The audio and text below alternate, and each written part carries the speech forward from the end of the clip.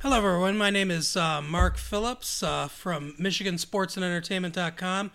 I'm here with my friend Chris Hello. and my friend Mike. Say hi, Mike. Hello.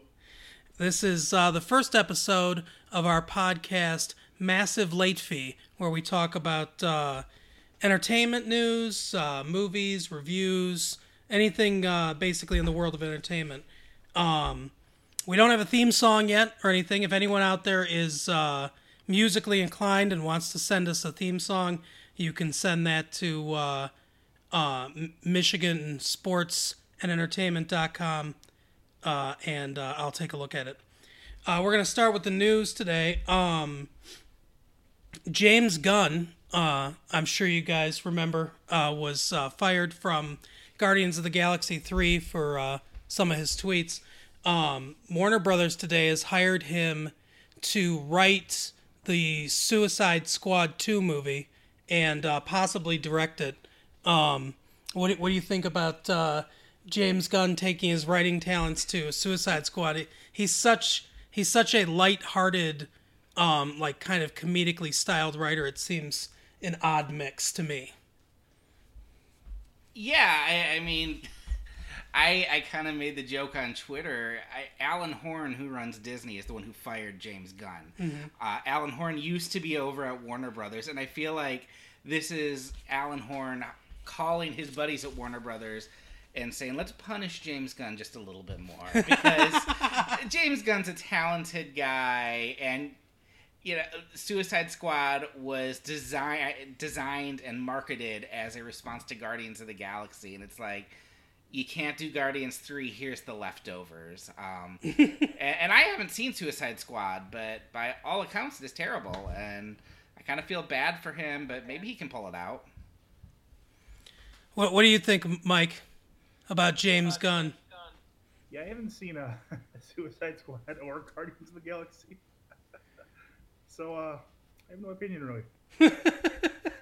I feel like he's a very original filmmaker, and he can go dark. Mm-hmm. He did horror movies before he did Started Guardians. with Romeo and Juliet. Yep. And some, yeah. And I feel like if they do let him just go and do whatever he wants, he could do something cool with that. I just worry, is he like handcuffed to Jared Leto, and are they in the same universe? Because DC doesn't know what they're doing right now. And well, I think for sure Margot Robbie will be back. She was such a fan favorite from the first one. I saw Suicide Squad. I guess I was the only one to pay penance here, but it was not great. A lot of it was, and here's the other thing too. James Gunn, I know, got he had a lot of freedom with the Guardians movies to kind of do what he wanted, sort of like you were talking about. Warner Brothers and the DC films were so controlling over the Suicide. Like, the biggest problem with the Suicide Squad movie is that it feels like three different movies because they had to reshoot and cut and I mean, it's a Frankenstein of a movie for sure. And I don't know how he would react in that kind of an atmosphere because he does really have a very unique voice. So I don't know. I think it's it'll be interesting to say the least. But yeah, I don't know. I don't know about that one. But Rambo 5 is under production now, and it's got a title, Last Blood. Oh. Which I guess, I don't know, like, it seems to me like that's the next blood test that that Sylvester Stallone gets, his last blood. But yeah, I he was very good in Creed. Sylvester Stallone. I thought he should have won the supporting actor Academy Award because he was just so mesmerizing on screen. But those movies, the Rocky movies and everything, kind of gave him a start. He wrote, I think all of them. I know he wrote at least the first three. Those were kind of personal to him. He had something he wanted to say, I think, with Creed. I wonder how successful he can be, especially at his age, with this kind of an action franchise. I liked Did not see that one either. Oh, you haven't seen Rambo? No. Oh my gosh. I like First Blood is fantastic.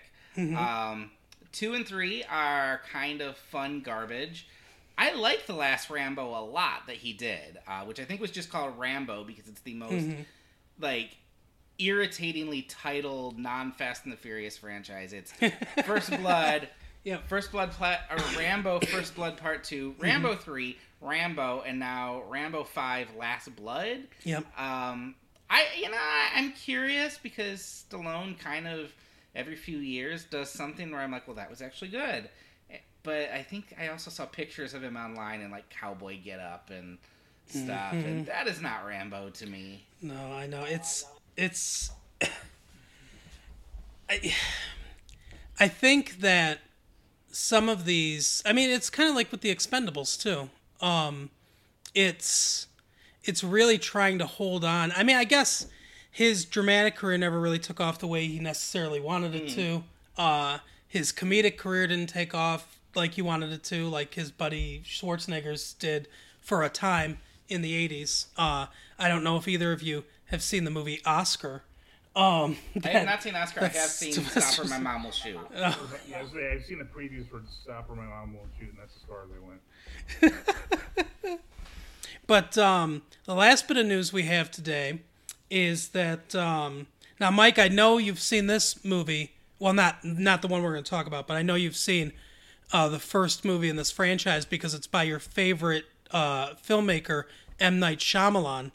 The new Glass movie, Bruce Willis's superhero, has a name now, and it's going to be The Overseer, which is odd in a movie starring him as a white guy and Samuel L. Jackson as a black guy, calling him The Overseer.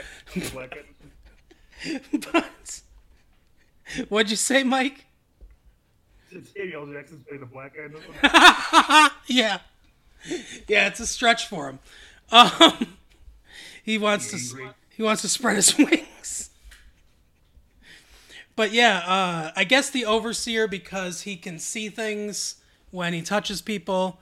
But that movie got a new teaser trailer today where that's kind of where they dubbed him the Overseer. And it looks well underway. I think Unbreakable is Shyamalan's best movie. I like it more than The Sixth Sense, and I like The Sixth Sense. You didn't see The Happening. It's the trees, but No. but yeah, but I think Unbreakable is his best movie. I think it's his most coherent movie. And I liked Split, I thought it was okay. I have some decent hopes for this movie. James McAvoy's a great actor. Samuel L. Jackson's a great actor. Bruce Willis, when he when he cares, he's at least mediocre. Like what? Give me an example of him being at least mediocre. Moonlighting. Hudson Hawk. Yeah, Hudson Hawk was strong. He did a lot of singing in that. He's got a burgeoning singing career. Pulp Fiction he was very good in. Yeah, that's true. He's good in Pulp Fiction, but he doesn't talk that much, so that probably helps. He hasn't been awake for the last 20 years. Yeah. Him and Harrison Ford have been taking a nap somewhere. Oh, God. Harrison Ford. I'm sure neither of you have seen the Star Wars Holiday Special. I have. But there's a point in that movie where Carrie Fisher starts singing where you can see Harrison Ford just decide he's never going to try ever again in any role. He looks so depressed. You know what, though? I watched an hour and a half of that last year for another podcast.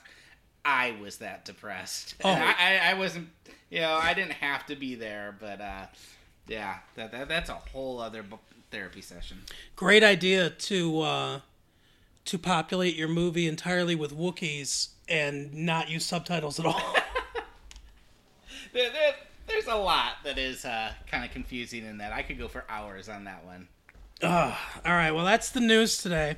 I'm going to move on to my recommendation of the week. Oh, Yeah. Sorry, real quick. Just a point about Unbreakable. I believe in that at one point there's a comic near the end that kind of has a depiction of Bruce Willis's character, and they call him the Sentry. I don't know why they don't just carry that over. I think you're right. Yeah, I think I remember that too. That's a good idea. That makes equal sense. I mean, he just kind of was on guard and observing criminal behavior, that sort of thing. I mean, it's just, why wouldn't you use that? I don't understand. I mean, Shyamalan is such a genius. I can't believe that slipped his mind. But so my recommendation for the week is a fabulous little British television show. It's hard to find, but if you really look hard, you can find it without paying the shipping fees from England. It's called Utopia. Mike, I think you'd really like this one a lot too. It's about a guy who writes a comic book that describes experimentation and stuff. I don't want to get into it too much because it's the whole show is kind of a mystery of what is going on.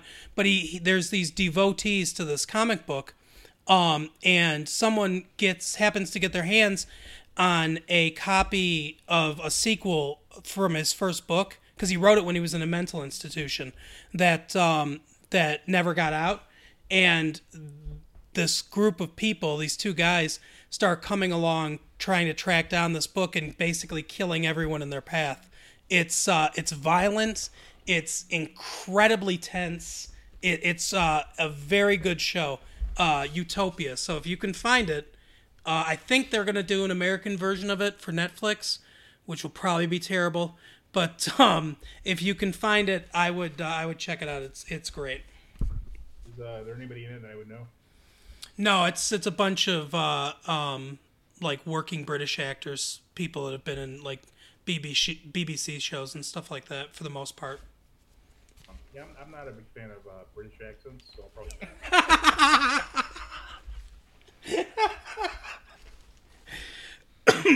Okay, so now we're going to move on to one of our regular segments called Guess the Plot. Today, Mike is playing. This is where we take a movie that we haven't seen. There's a lot of options for Mike in this one. And the person tries to guess the plot. Now, Mike, I'm going to give you the name of the movie, the director, and the principal actors in the movie. And then you need to guess the plot. And we'll see how close Mike gets to the actual plot. I'll give you the year, too. So today, we are doing 1997's Jungle to Jungle, directed by the great John Pasquin. It's a Disney movie, starring Tim Allen, Martin Short, Lolita Davidovich, David Ogden Stiers, the great David Ogden Stiers from MASH, and Jo Beth Williams. Oh, and Sam Huntington is the kid. So, Mike, tell us what the plot of Jungle to Jungle is. See, I've seen the preview, so I have a little bit of a weigh in with that. Let's see. For some reason, I thought Jonathan Taylor Thomas was in this movie, but I take it he's not. No. So I think he see, I don't know if he I don't know if he finds a child in the jungle or something like that. That's my guess. Or he I don't know, falls off a plane or something. That sounds about right. Okay. I have a feeling that they learn from each other's experiences, because Tim Allen's probably heavily modernized, and he has to unleash the inner primitive, which he'll get from the Jungle Boy, if that's what they call him. Probably not. I have a feeling that at one point the kid takes him out of the woods, and then he grunts a lot, because Tim Allen. That's a good guess. There's probably a part at the end where he realizes that modern man and primitive man can coexist. and I'm guessing the kid plays a sport and is really good at it. Like, did he football? I'd say you're pretty close. Part of the reason that I picked this movie, or that we picked this movie, and I kind of wanted to do it this way, is I read the plot, because I haven't seen this movie either, but I read the plot on Wikipedia, and I have to read this plot to you guys. Okay. Whoever wrote this is a super fan of the movie Jungle to Jungle. The Wikipedia entry? Yeah. So, Michael Cromwell, Tim Allen, is a self-absorbed, successful commodities broker living in New York City. So, the modern stuff, I think you're right on with that. Wanting to marry his new fiancée, Charlotte, Lolita Davidovich. He needs to obtain a final divorce from his first wife, Patricia Jo Beth Williams, who left him some years earlier. Patricia now lives with a semi-westernized tribe in Canamaria National Park, Venezuela.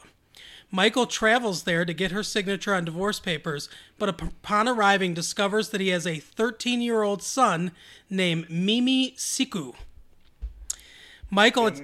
Yeah? It's a family name they passed on. Right. Michael attempts to bond with Mimi Siku in his brief stay with the tribe and promises to take him to New York when he is a man. Michael is also given a new name, Baboon, as is a custom in the tribe.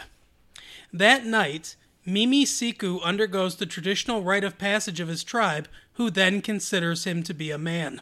Wait, can I pause this for a second real quick? Yeah. Hey, baboon? Are there baboons in Venezuela? No. Okay. We'll verify that. The tribal elder gives Mimi a special task. To become a tribal leader one day, Mimi must bring fire from the Statue of Liberty, and he looks forward to traveling with his father against his own protests. Michael brings Mimi Siku to New York with him. Michael works as a trader at the World Trade Center in Building 7. So, pretty bad epilogue to this movie. Well, except I like that whoever wrote the Wikipedia entry made sure to know that they knew people were sensitive enough that you'd hit World Trade Center and you'd be like, oh no, but then you'd be like, they knew enough to know it was Building 7 that he worked in, and so the one no one was in. That's research too. That is, because I'm sure that they don't mention in the movie, oh yeah, I work in Building 7. They have to they had to take the overhead shots and figure out which building that was. Does that even make sense, though? Was there trading done in Building 7? I don't think so. I think it was mostly a repository. It was mostly like a repository for gold. I don't think there were a lot of offices in there. But, The rest, perfect. One little detail. Michael's fiancée, Charlotte, is less than pleased about the unexpected visitor in a loincloth outfit who tries to urinate in front of her at a fake tree, as is usual in his tribe.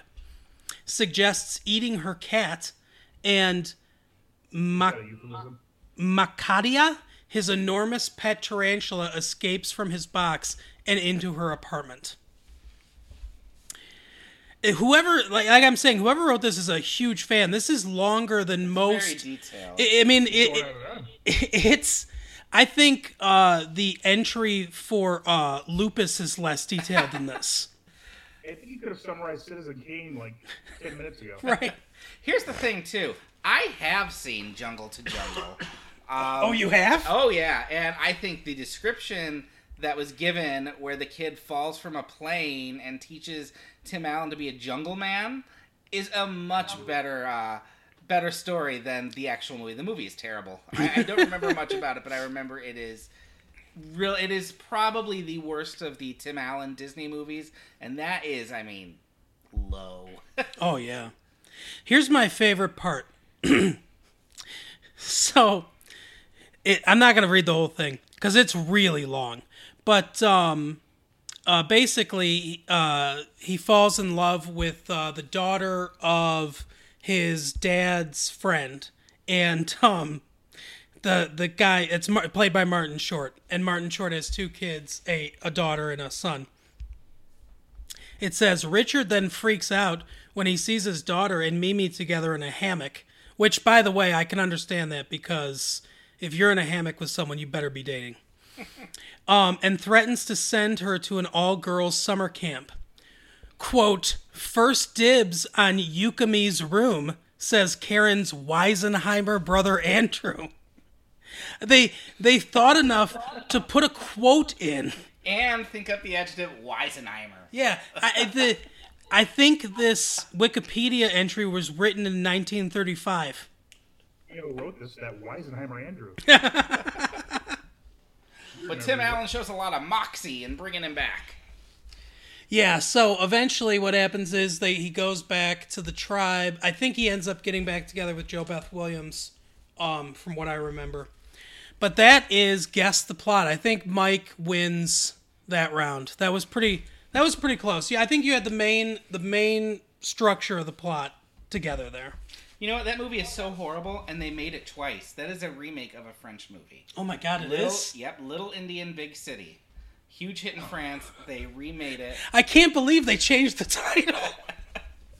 Little Indian Big City. Yep. That might be more offensive than the Why is the Red Man Red song in Peter Pan.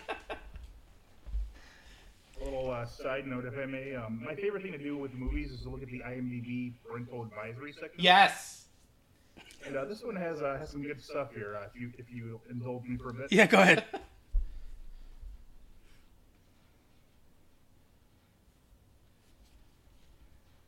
See, a man wishes for his tribal name to be he who is well endowed. Lots of body, crude humor. This one's the best. A man and woman kiss frequently. Oh my God, shield your children. Believe it or not, this also mentions the hammock. It does, the hammock. Two teenagers fall asleep beside each other in a hammock. Oh my God. That's pretty good. A woman is sleeping in a bed and the boy peeks under her covers and he says, nice poochy poochy.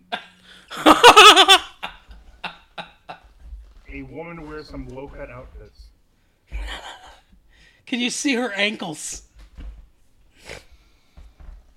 Oh my God. Maybe the French version. A little more lenient over there. Right? Okay. So our main topic today is something I know we've all seen. Better Call Saul. This is the 4th season? Yes. Yeah, we just completed the 4th season. I mean, I liked Breaking Bad a lot. I'm sure you guys liked Breaking Bad. I liked Better Call Saul from the beginning for the most part. I did find it a little slow to kind of get its footing, but especially with the track record that Vince Gilligan had, I think everyone was pretty much willing to allow them to find their voice, which I think they did probably about halfway through the first season. You know, I find Mike absolutely fascinating, and bringing him farther along in the story I think really helps a lot. This season is a transition season, I think. For, obviously for everybody, but you know, especially for Saul and Kim. You know, I think we've really seen sort of almost like the death of Jimmy McGill and the birth of Saul from the beginning of this season to the end of this season.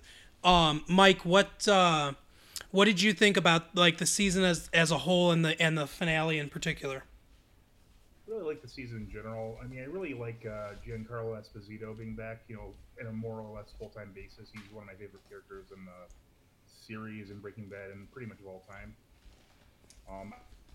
I like the whole subplot with the Germans was interesting, how they showed how they built out the underground lab. But a lot of that is kind of confusing to me, like why they have, what's his name, Gale there?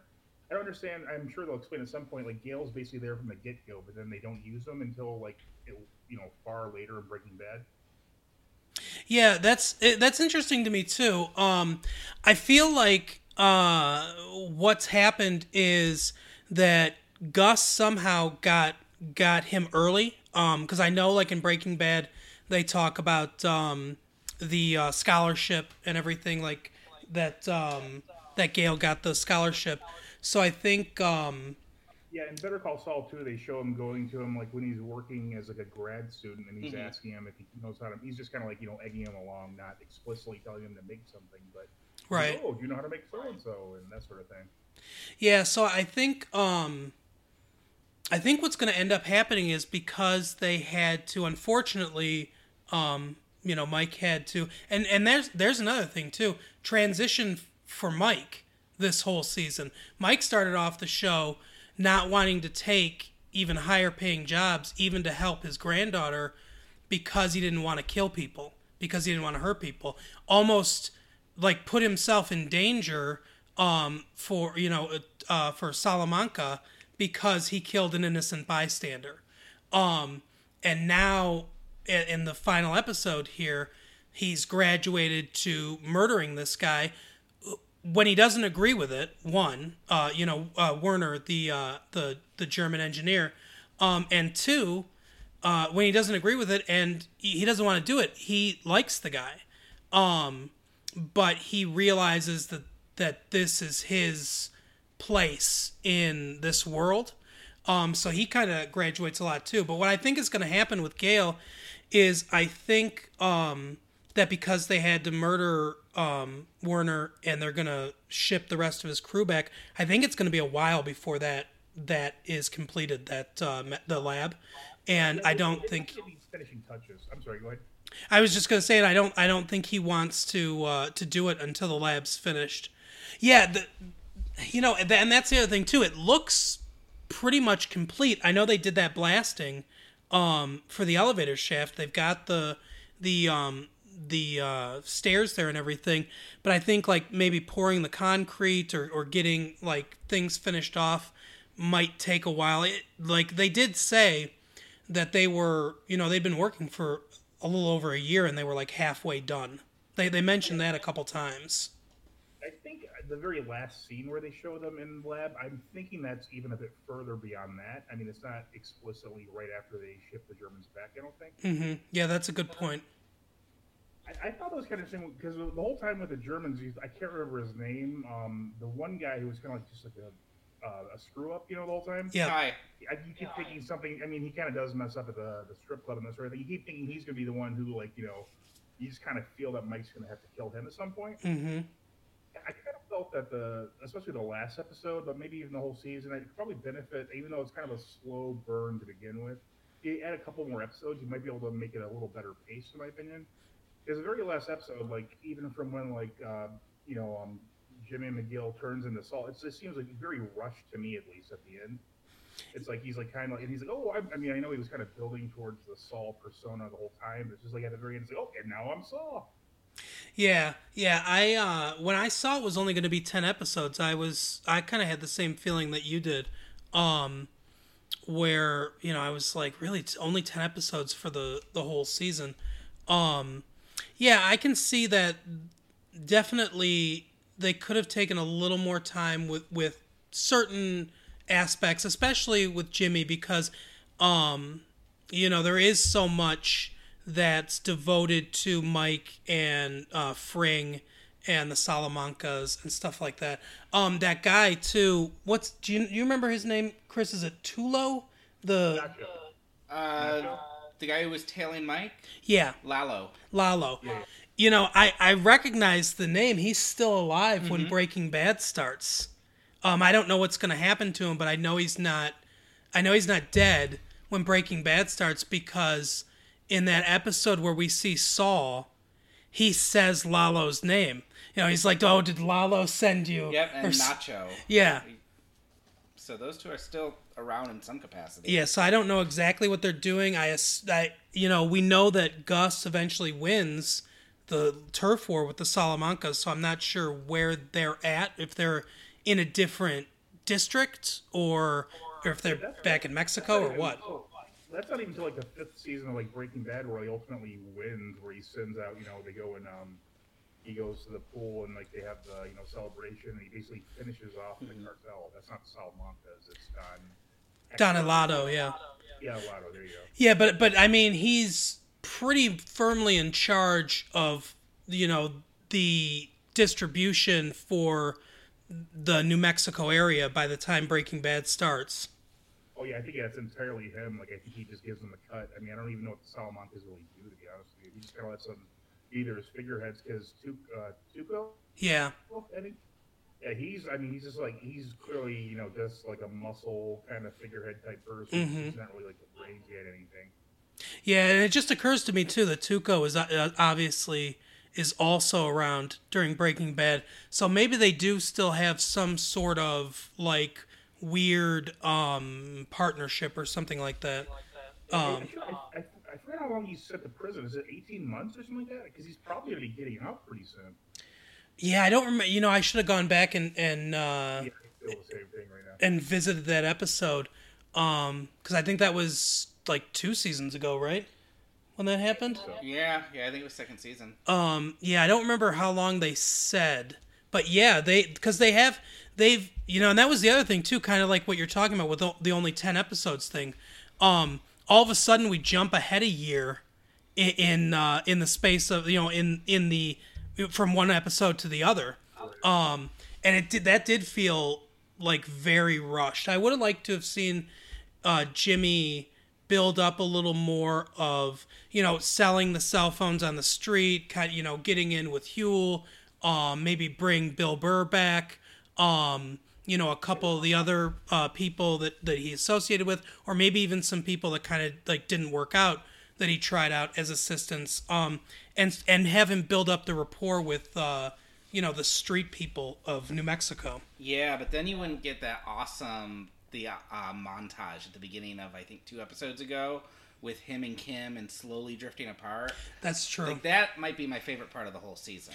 That is true. That is, the way that Vince Gilligan and the directors and the writers build scenes, and they build like moments and stuff.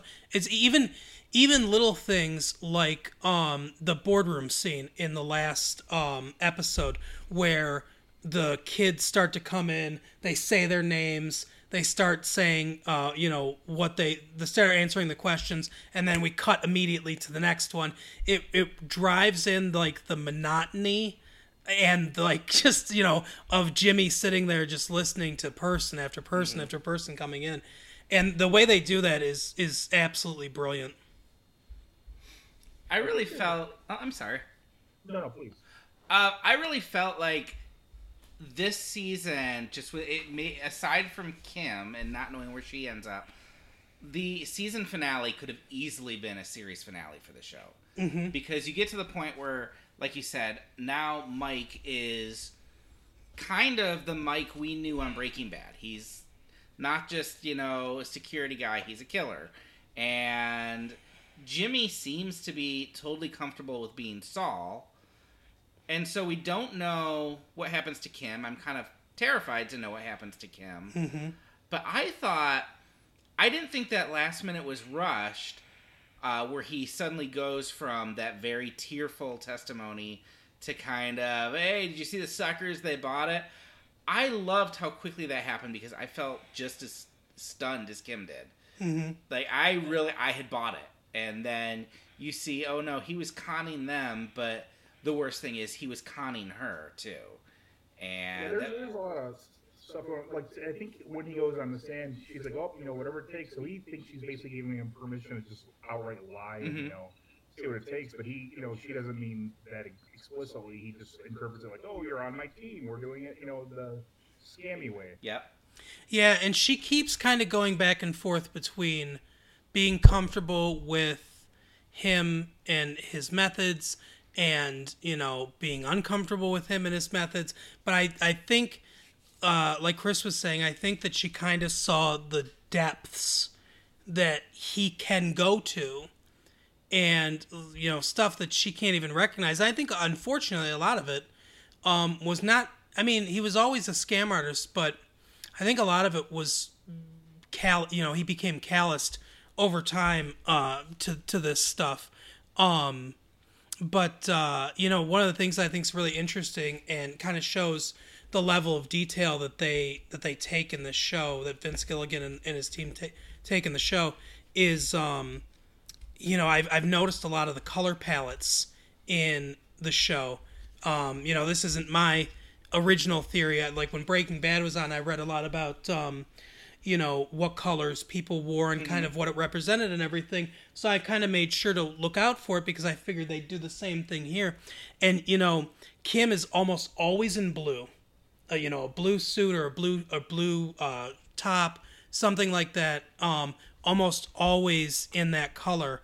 Except I noticed very pointedly in the last episode, she was wearing red when she was helping Jimmy set up his testimony for the board. And it seems like the more towards red of the spectrum that you go, the more like in trouble you are, the more like criminal type stuff is. Jimmy wears red a lot.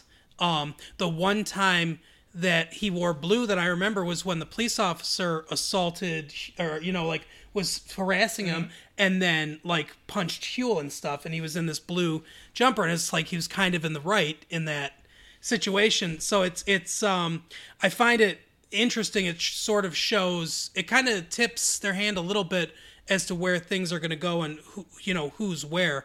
So I don't think that Kim is going to go with Jimmy. Like, I don't think that she's just off camera for Breaking Bad. I don't think she's going to be part of, the type of law that he wants to practice at all.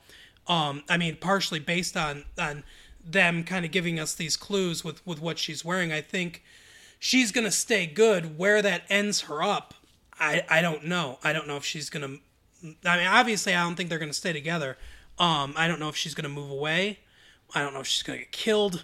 I don't know what's gonna happen. But that's one thing that really drives me to because like Chris said, it's things are kind of like sort of in place at this point. But figuring out what happens with Kim really drives me to want to see the next season and see where we go. Interestingly, there was a few weeks ago they did that really great opening that was taking place during the Breaking Bad timeline. Mm-hmm. I think it was probably like right after everything in Ozymandias. Yeah. And, Jimmy's cleaning out Saul is cleaning out his office, and he gives his secretary a card. And there's a little bit of debate. Does he say, here's my lawyer, give him a call or give them a call?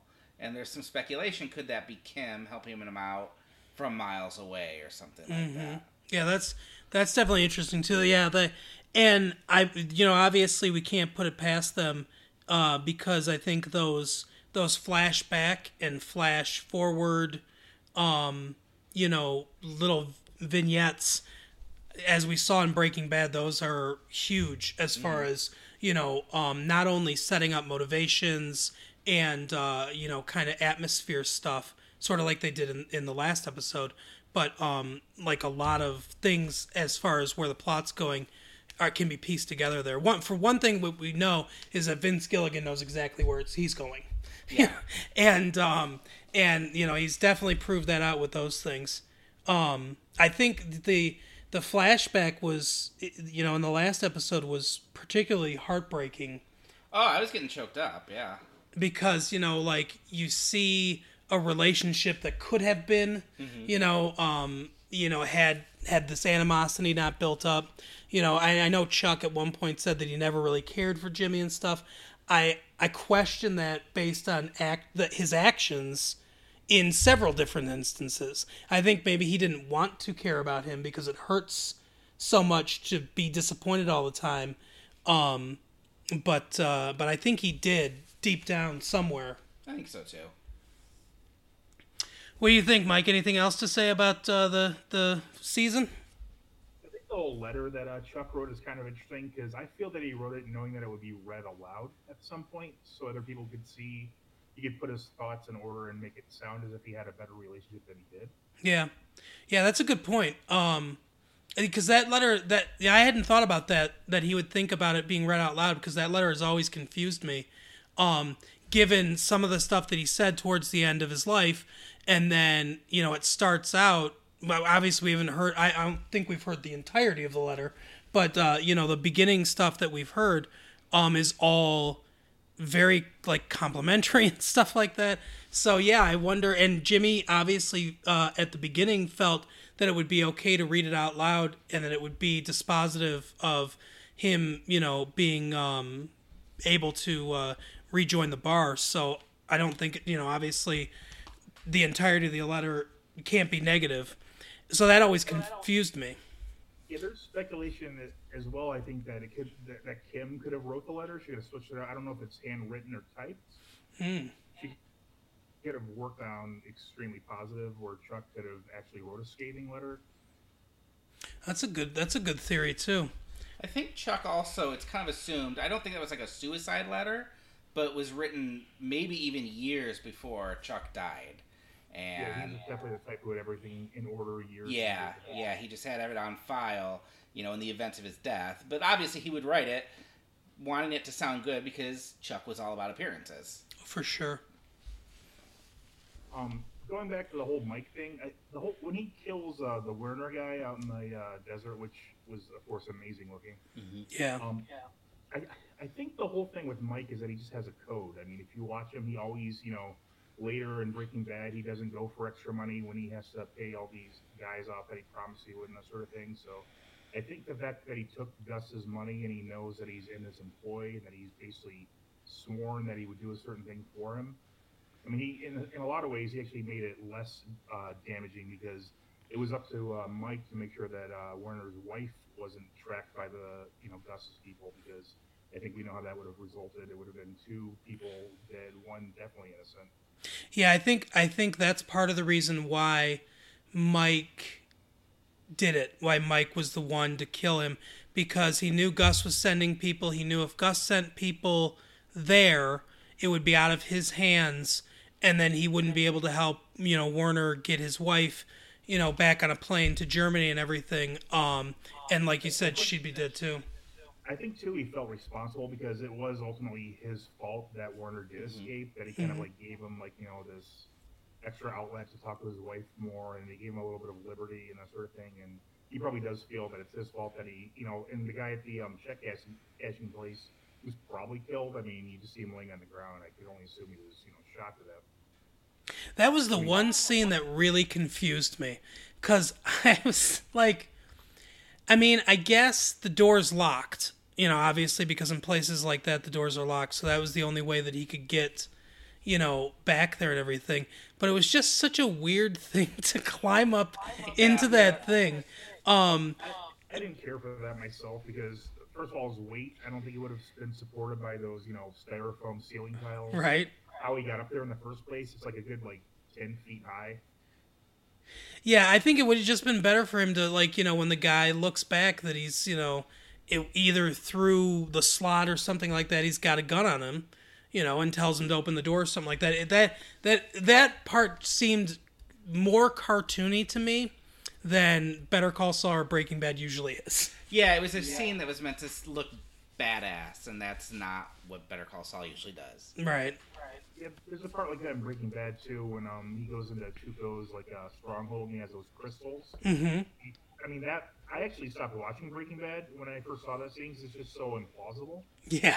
And I'm like, well, I'll give it another shot, because that's, I can just put that, suspend disbelief for that one part, and then pretty much everything else in the series was believable. But I understand that you have to, you're trying to make something look cool, or there's some neat little novelty to the way you kill someone or threaten them or something, but this, I know that kind of took me out of it for a bit. Yeah, I agree. I definitely agree with that, especially as grounded as they were in that first season and the beginning of that second season, when they start dealing with, right before they start dealing with Tuco and stuff like that. That scene where he's putting the plate back together and he realizes that guy's got who appears obviously several times in Better Call Saul, but he's got that, the tension of that and the grounding of that, how real that is, and how real his reaction is to that. I agree. That's kind of, to me, what makes the shows the episodes really, really good. And I don't love when they kind of go beyond that. But I mean, they're not perfect, and they do mostly get it right. Yeah, and I think really a big problem in Better Call Saul is there's just so many like interesting characters that are well written and well acted. It's just like you can't give enough time to. I mean, you could have like a separate series for almost any of the characters in the show. For sure. Like you could do a whole spinoff of Mike. You could do a whole spinoff of Nacho, Gus. Obviously, I mean, it's just there's not enough time, which is again why I think they should maybe have a few more episodes if possible. Yeah. Because I mean, you could expand on it. You could have any of those characters have an entire episode to themselves, and you wouldn't be missing anything. I mean, Huel even, Oh, I agree. I like Nacho is one of the most interesting characters to me that doesn't get a ton of screen time. But yeah, the inner turmoil that he obviously is facing, with the life that he's chosen, and I mean, he really does not seem cut out for this life. I mean, obviously he's at least semi-successful at it, but you can see that it really weighs on him a lot. And yeah, I think his character is incredibly fascinating. Yeah, I really like him. I kind of wish he had shown up at all in the finale, but I think they're playing a long game with him, and he will. There'll be. A weird thing. I'm sorry. Go ahead. No, I was pretty much finished. Yeah, another thing I thought was kind of interesting was when he goes to visit his dad at one point. If you look outside, there's a Winnebago, or like an RV. I wonder if that's the same RV that's from Breaking Bad. Like, I wonder if maybe Combo might be a relative of that. Oh yeah, I didn't even see that, but that yeah, I could. I mean, Combo, Nacho, they're kind of similar in names. I mean, it could be like his cousin, because I think it's Combo's aunt's Winnebago, if I'm not mistaken. Yeah, I think it's his mom's. But yeah, like that, like Nacho's dad and Combo's mom could, I think, easily be brother and sister. But yeah, that's interesting too. I hadn't thought about that. I never thought about that. I would not put it past them to put something like that in there. They drop stuff like that all the time. I mean, I thought the whole season was pretty good.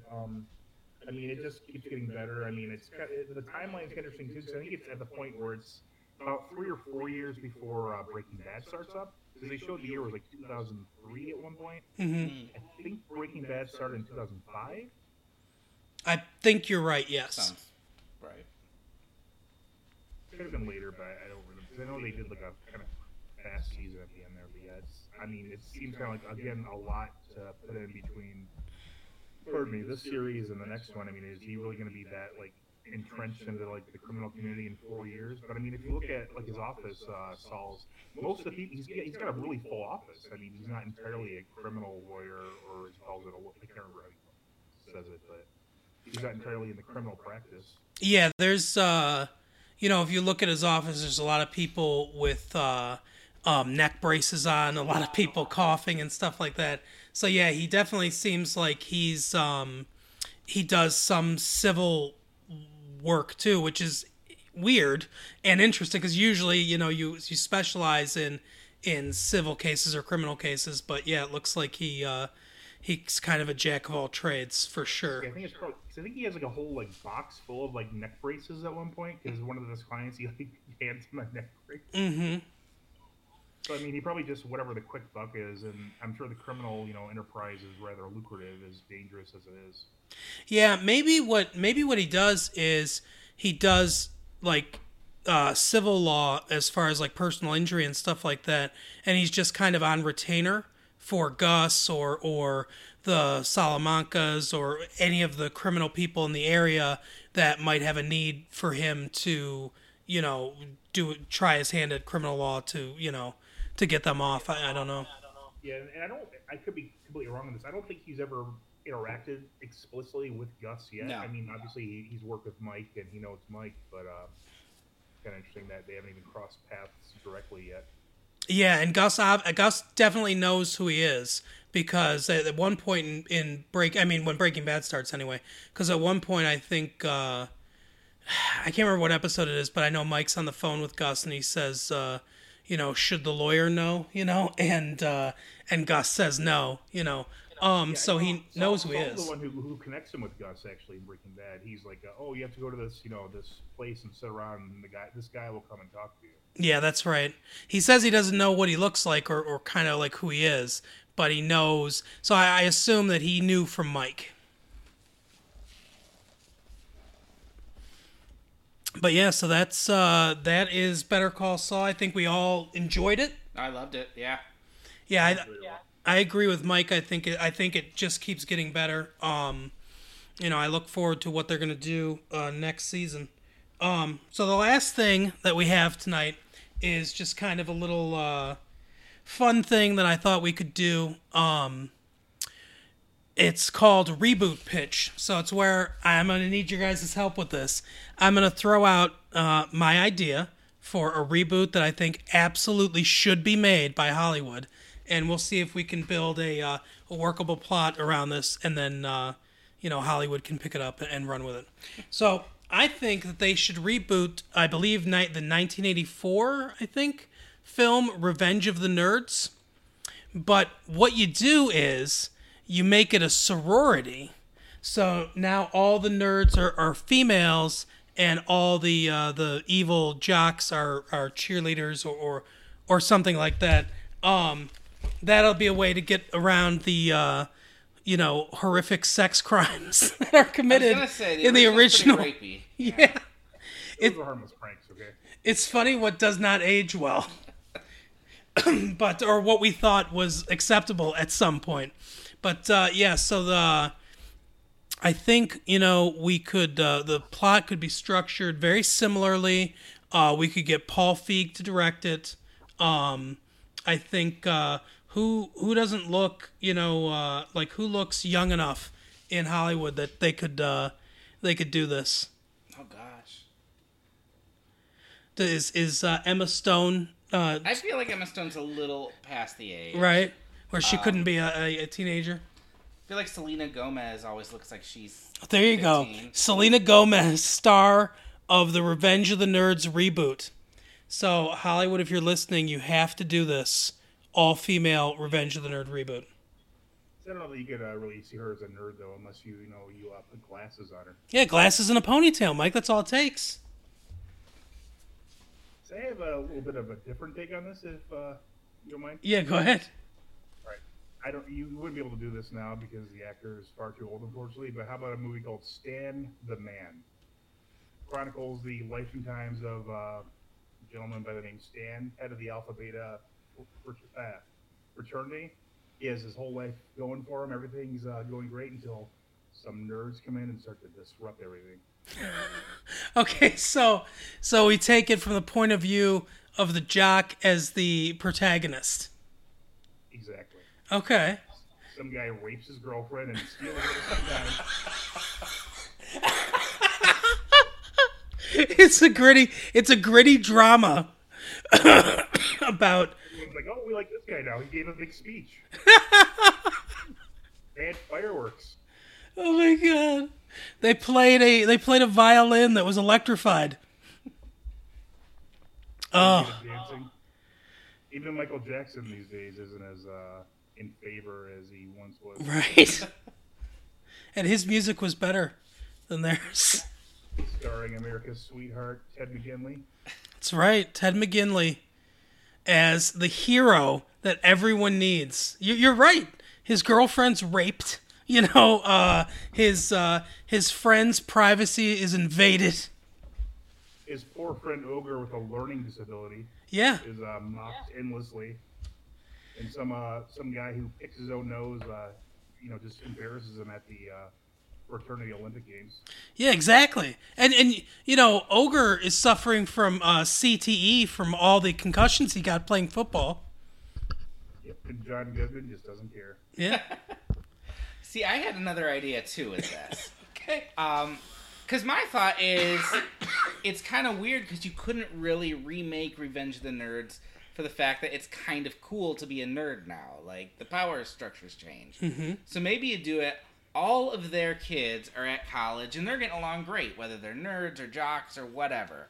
But it's a reunion. And so you have the nerds from the first movie, the jocks from the first movie, all at college for the weekend for a reunion. The nerds have all done really well for themselves, and they're famous and just very successful, and all the jocks are just, slinging fries and things like that. And so the jocks decide they're going to get back at the nerds because it's their one chance to relive their glory days. And the kids think this is stupid, but eventually get dragged into it. And that way you get the audience the first one by bringing back Anthony Edwards because everyone misses him on the screen. And open it up for a whole new generation without being too rapey. I could see that. Just a little. Just a little rapey. You have to get the 17 to 21-year-old demographic. Or even the nerds come back themselves, and since the environment's changed so much, like, oh my god, this is what college is these days? We used to install security cameras in women's dormitories. Yeah, they're like I don't know, what are the anti-social justice warriors called? They're the politically incorrect crew. I feel like what you just described was a Simpsons episode, the one where Homer goes back to school and is like, "Why aren't you guys getting the dean?" And... Yeah, or it could be they put Louis Skolnick on trial for all his crimes he did back in the 80s. Right. Louis Skolnick is going to become a Supreme Court justice. and it's like a Norma Ray drama. They call all the jocks to the stand. Oh my god. Did you like beer in high school, Mr. Skelnick? Sir, Louis Skolnick would smoke Wonder Joints. Oh my god. I think we got it. I think we got the movie. So Hollywood, if you're listening, that's it. Oh. All that at once. Well, thank you everyone for listening. Obviously, visit MichiganSportsAndEntertainment.com for all your entertainment needs. You can find us on Twitter at MichSportsEnt, MICH Sports ENT. You can find our entertainment page at Movies, TV, Music. Obviously, Facebook, Michigan Sports and Entertainment. You guys want to plug anything? You have any Twitter or Facebook you want to plug? Yeah, I'm on Twitter at Mere Christianity. You can follow me there. I have a Facebook page under the same name. Yeah, that's the best place to find me. Yeah, I can't give up my Twitter. I'm trolling 97 won the ticket for years now. Okay, so Mike is going to remain anonymous. You can see decals of him all over, where is it, Madison Heights and Sterling Heights. That's very weird. My wife actually found the guy who had one on his car, and apparently it's his son who looks just like me, and he just makes decals of himself. It's so weird. We used to walk around, and we would find these decals just stuck all over town of this person that looked exactly like Mike. If I had made decals for myself, they couldn't have looked more like me. Oh, okay. So that's our show. Our first episode. Come back next week for more fun and frivolity. That's about it. Have a good night, everyone.